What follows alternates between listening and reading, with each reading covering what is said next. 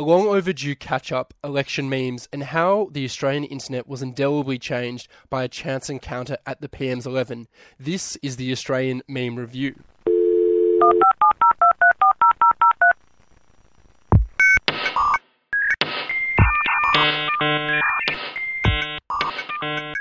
Hello and welcome back to the Australian Meme Review, a podcast about the news and culture of the Australian internet. My name is Cameron Wilson, and apologies for my co-host Joe Hildebrand, who couldn't be here today. Yes, it's been a while. I moved to regional West Australia. The internet's a bit patchy over here, but I'm back. And I know what you're thinking. A podcast about the internet, a topic that infamously moves on extremely quickly. I'm sure I'll hear some up-to-date coverage about what's happening. That's why I've decided to come back with what is essentially an election special. After the headlines, you'll hear from Twitter user Mesut Ozil, whose run-in with an Australian politician was a formative moment in not only his life, but Australian Twitter culture. Then, internet scholar Emma Balfour will join the chat room to talk about her research into how internet culture plays a role in politics, which I recorded in the lead up to the federal election. Alright, it's time to log on.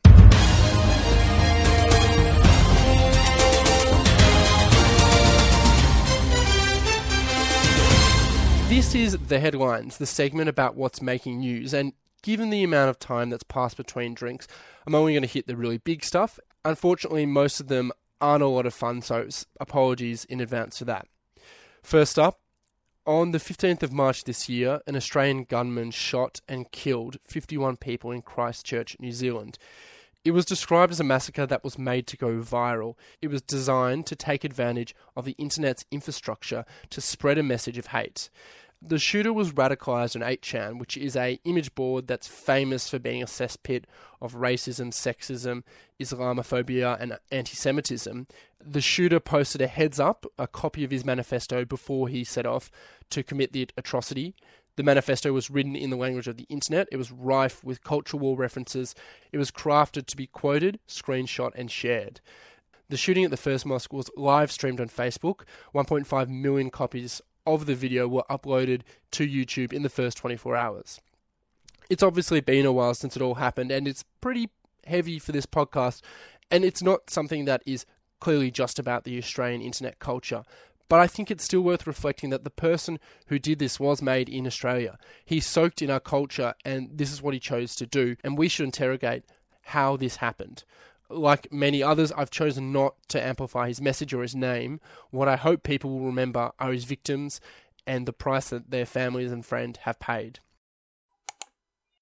Okay, so I'm not going to waste any time debating whether Israel Folau should have been sacked from Rugby Australia for his post that all homosexuals are going to hell.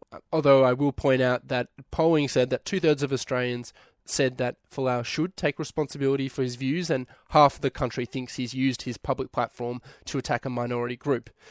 What I'm interested in is how it's a reminder that a lot of the power of what gets said on the Australian internet is concentrated into the hands of a surprisingly few. Crowdfunding platform GoFundMe kicked off Israel Folau's appeal for $3 million to pay for his legal bills to challenge Rugby Australia's decision. GoFundMe was caught absolutely flat-footed, and they gave Israel Folau and his supporters exactly what they wanted. They made him into a martyr by kicking him off the platform. But even still, it showed the power that they have. A company was able to make a decision just like that. Of course, that's their right as a private company, and you might be okay with this specific use of their power, but what if the decision went the other way? What if it was a pro-LGBT group that was kicked off for moral reasons? It reminds me of when the CEO of a company that makes a product called Cloudflare, which is a product that a lot of the internet's websites use, they decided to stop offering this service to the world's foremost neo-Nazi website. When he decided to do it, the CEO wrote an email to his company saying this. He said, "I woke up this morning in a bad mood and decided to kick them off the internet. It was a decision that I could make because I'm the CEO of a major internet infrastructure company." Now, that was in 2017, and since then there's only been more consolidation of power into a few companies' hands. The truth is that a small number of people decide, for all intents and purposes, what is allowed on the internet that the majority of us use. Now, in the first episode, you'll remember I spoke about Australia's anti-encryption bills that were rushed through at the end of last year. Since then, a federal election has come and gone. The government was re-elected. The Parliamentary Joint Committee on Intelligence and Security that Labor said it would try and pursue changes through was unable to agree on any changes to the legislation. So it really doesn't look like it's going anywhere anytime soon. Just to show you how it's going, I took a spattering of the headlines about this law in the past month alone. The Guardian says that a cybersecurity researcher said that the new legislation has given the AFP power to strike a chilling blow against press freedom. Nine says that a government contractor told them that firms are blacklisting Australia over encryption laws, and also that startups are starting to feel the bite of encryption laws and called it an appalling piece of legislation.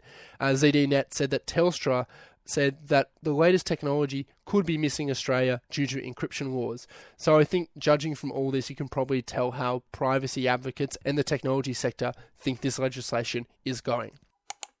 Okay, a brief reprieve from all the doom and gloom.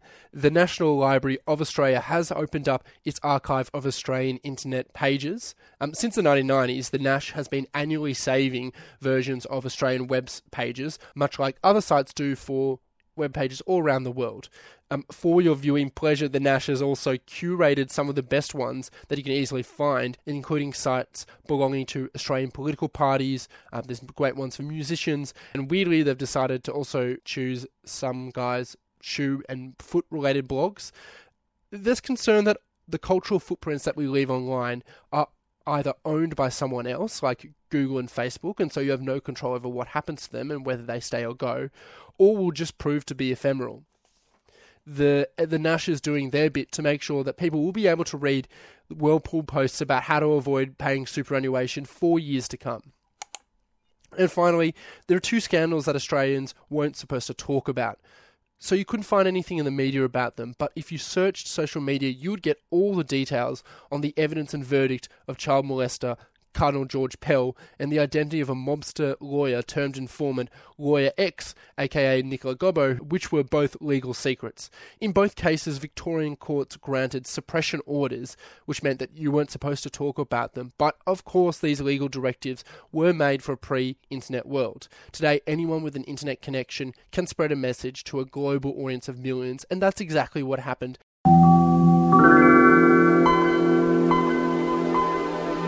Now, a lot has been written about Mark Latham, the former federal Labor leader and now One Nation member in New South Wales Parliament, but almost all of it fails to mention that one day, according to Twitter user Mesut Özil, offers a key to understanding the psyche of a public figure who's gone through what appears to be a radical transformation in politics and disposition.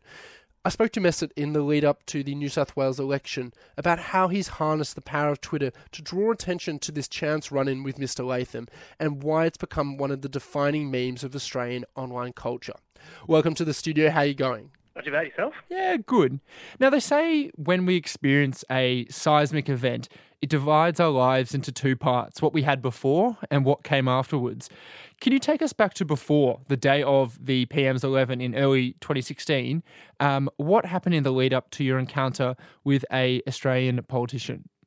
Well, it was an incredibly normal day, actually. So, yeah, it was a cricket match, a day-nighter, started around 2 in the afternoon. So I just gone to get some beers for me and my mate. So I was walking along, holding the tray with 4 beers in it, sort of like, focusing on not spilling it or anything. And I looked up and saw this person walking towards me, and they were looking a bit dishevelled, but I sort of caught their eye and thought, is that Mark Latham? And I looked away, and then it was, those cartoonish sort of double takes.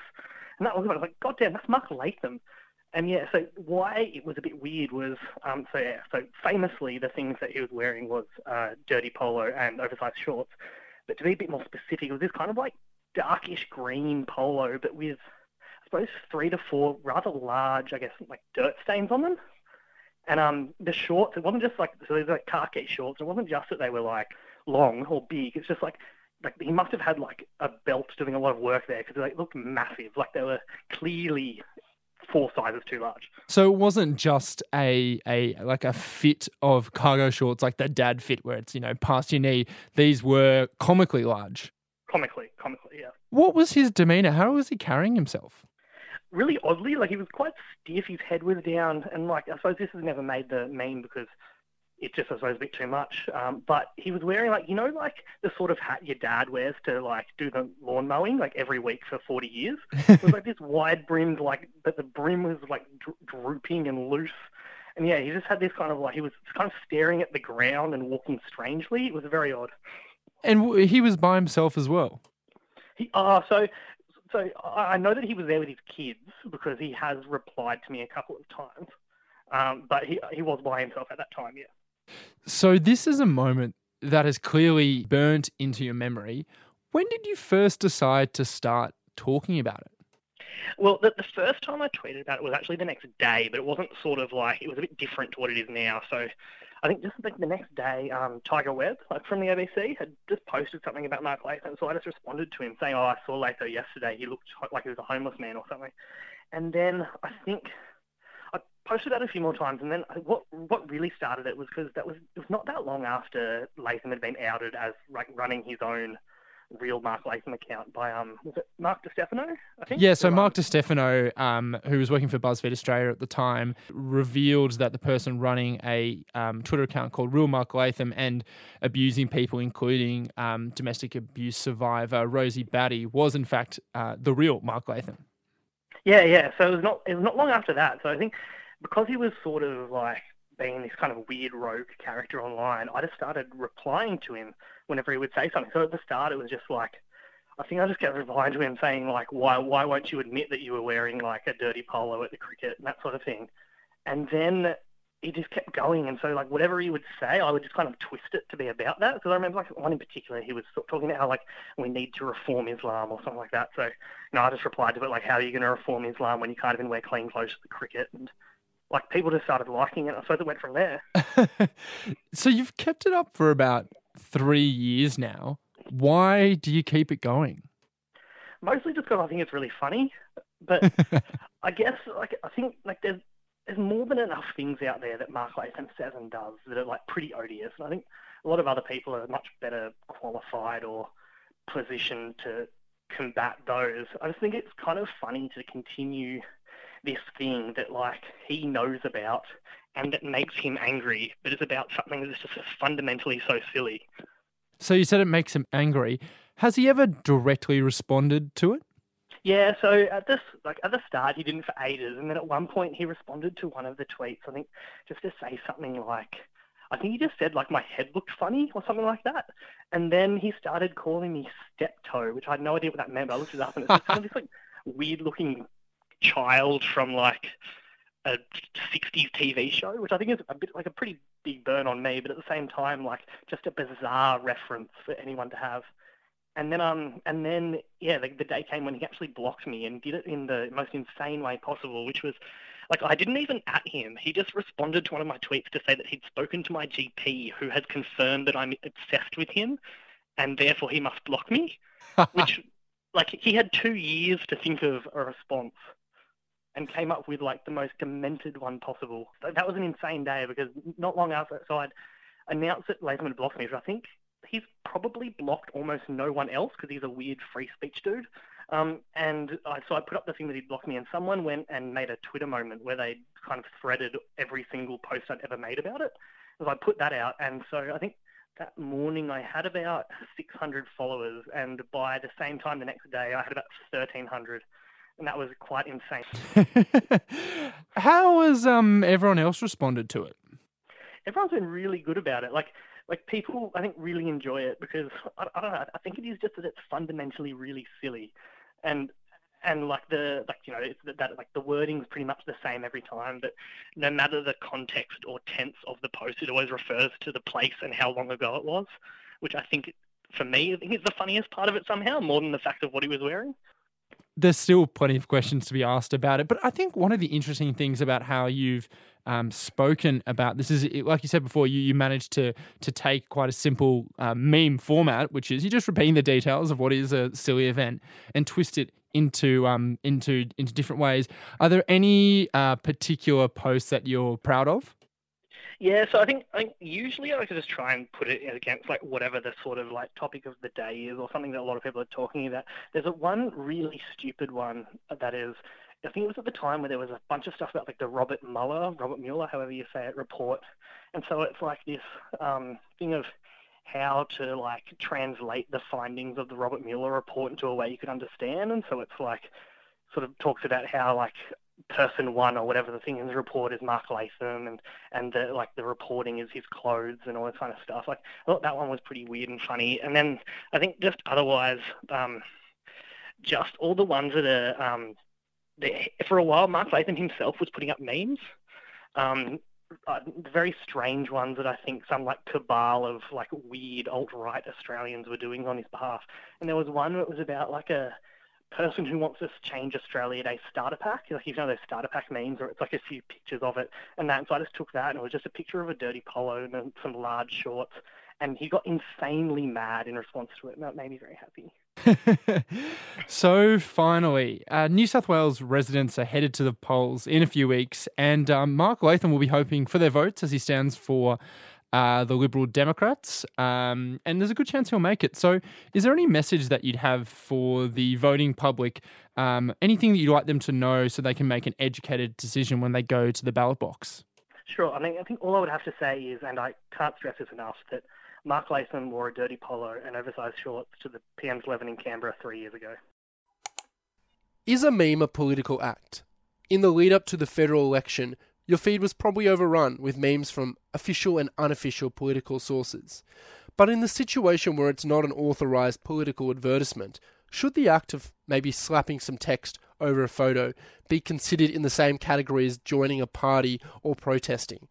Earlier this year, I spoke to Emma Balfour, who's done research in the role of memes in US elections and how it can be part of political participation. G'day, Emma. Good to have you here. Thank you. Thank you so much for having me. It's a pleasure to be here to talk about my extremely dumb thesis. Now, you and I are both meme scholars. Your credentials are a bit more proven, but, you know, I like to think I'm also an academic in this sense. But maybe for the layperson, can you just give us the most succinct definition of what a meme is? So a meme is any sort of artifact of culture that can be passed on through repetition. That was the original definition as defined by Richard Dawkins, which I'm sure you're very aware of. But examples he gave is like, you know, a nursery rhyme is mimetic. It's a meme. You teach it to people and then they pass it on by repeating it.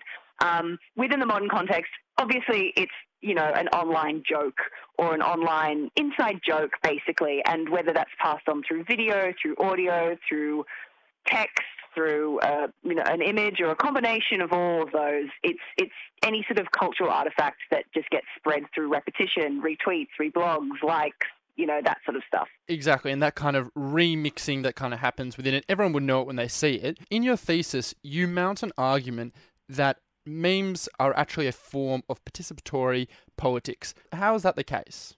There was a concept that I came across when I was researching my thesis, and my thesis focused particularly on memes in left-wing spaces in the mainly in the primaries of the 2016 election. So I came across this concept of participatory politics. So the form of politics where you are active, you're not just sort of reading what's happening, you're doing stuff. So that could be activism, that's kind of participatory politics.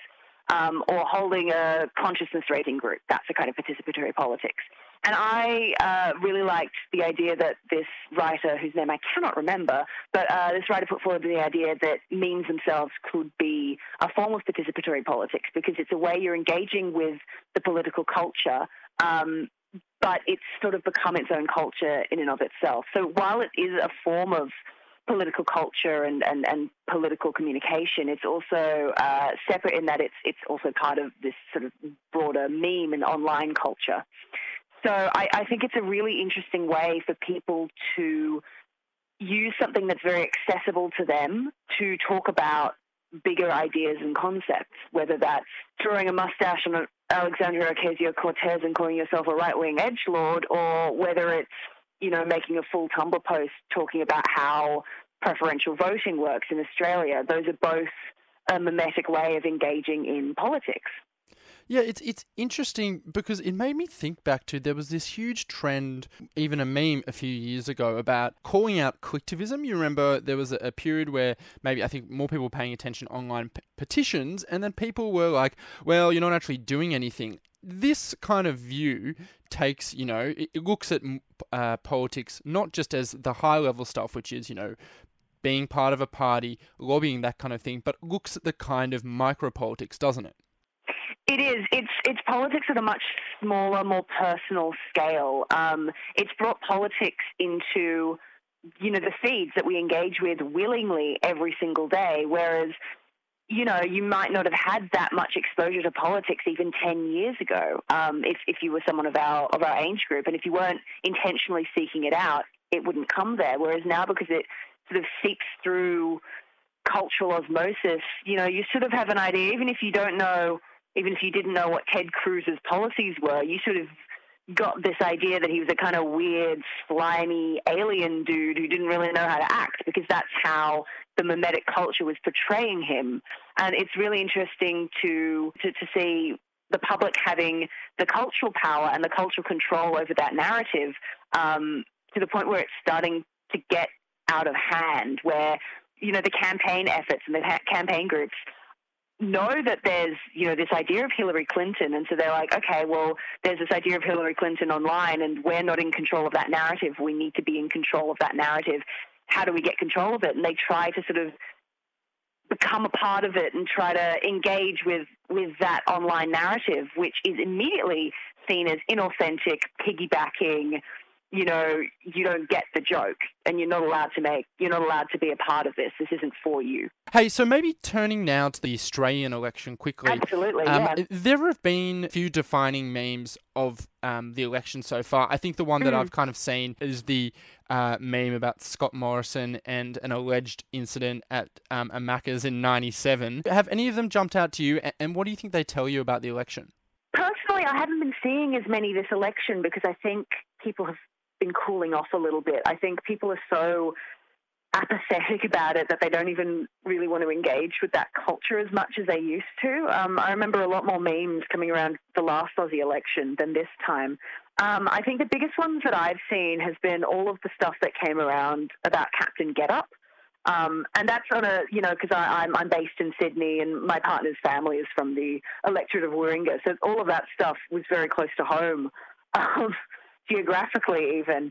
So seeing all of that Captain Getup stuff, which went so disastrously, which I wouldn't even fully call a meme, but I guess the reaction to it and sort of all of the discourse around how the right wing tries to create content, but they don't understand what's happening. Like, it's almost so niche that it's gone right back around to being mainstream again, in a weird way.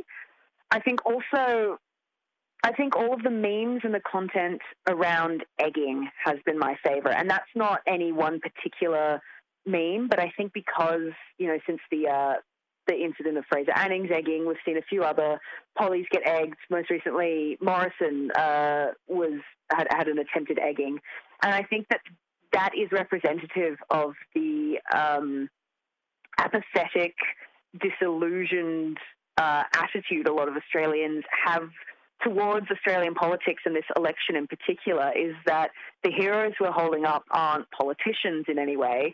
They're common people who are chucking eggs at them. I think it's a really interesting election, and I'm interested to see how the politics of online react to the ongoing politics.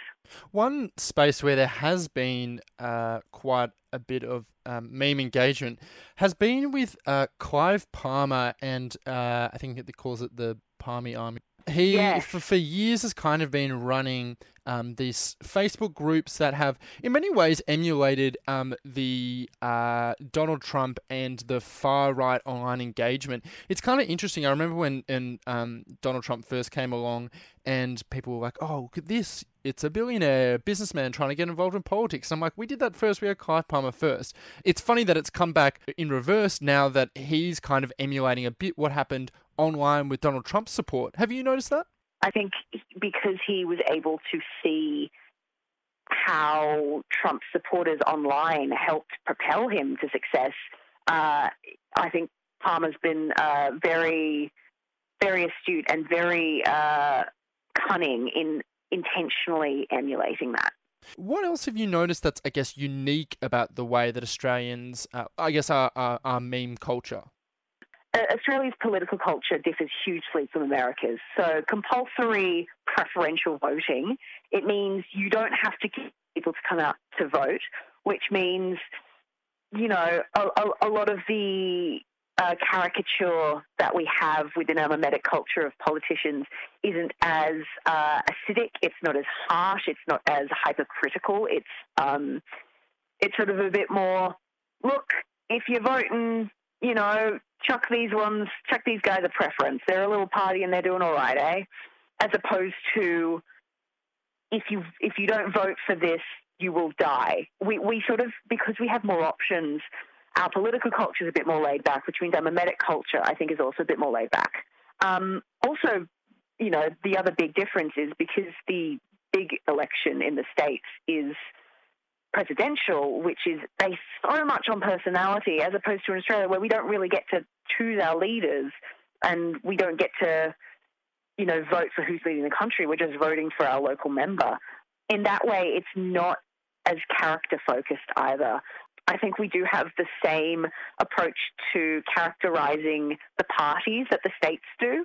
So, the caricature of the Republican Party and the caricature of the Liberal Party or the caricature of the Greens Party. I think that the cultural consciousness around what the personality and approach of the parties is like is well established, and I think that predates meme culture, as it does in the States as well. But I think it's altogether, it's a bit looser. We're a smaller country, and there's fewer people commenting. Ozpol Twitter is a very small place. Yeah, exactly. Now, just to finish off, at the end of your thesis, you make a prediction that memes will only become more influential in terms of their effect and in terms of being recognised as a part of political communication. That was in September 2016, of course. At the time, Donald Trump had not yet won, and many people credit a part of his success to, I guess, the online support that came out of it. We're now in 2019. Do you agree that your prediction has come true, and has anything else changed? I think it has, but I don't think it's come true in the way I thought it would. I thought there'd be a lot more online engagement from the people, but as we learned soon after that election, companies like Cambridge Analytica obviously also foresaw that and decided to use that to influence and leverage. So it's almost like you've got a new playing field to enact lobbying, but it's lobbying, like cultural lobbying of the people. And I think that's a really interesting development that I didn't pick up on being a reality. But of course it's a reality. As soon as something is seen as having any staying power, of course a bunch of, rich people are going to try to use that to manipulate events into their own desires. I think what has been interesting over the past 3 years is a disillusionment not just with politics and the political system, but a disillusionment with social media. We've seen huge swathes of people leave Facebook, even if it hasn't been lasting. I think we've seen a much bigger shift, especially amongst Gen Zers, towards Instagram rather than Facebook anymore as well, away from Twitter as well. I think we're about to see a big cultural shift as there's talk rumbling in the States of potentially breaking up some of these big social media powerhouses. So I think we're a lot more aware after what happened in 2016 of the power of online talk and online communication, especially with the rise of the far right through online spaces as well. I think it's something that a lot of people have a lot more awareness of, and I think that in itself is changing how we use social media to talk about politics, more so than how we talk about politics on social media, so to speak. Yeah, of course. And just like the memes themselves, it's constantly evolving and it feels like it's changing faster than ever before. Emma Balfour, you have been excellent today. If people want to find you on Twitter, where can they get you at? You can follow me on Twitter at Balfies, Balfies. I do rarely post about memes, but I do often post about a lot of other things. So you're very welcome to join me there. Yeah, I highly encourage it. All right, Emma, thank you so much. Absolute pleasure. And that is it for this edition of the Australian Meme Review. If you like this, or if you think someone you know would like this, please recommend it and send them a link so people can actually hear what I'm doing. And now it's time for me to log off. See you soon. Hopefully it won't be another 4 months.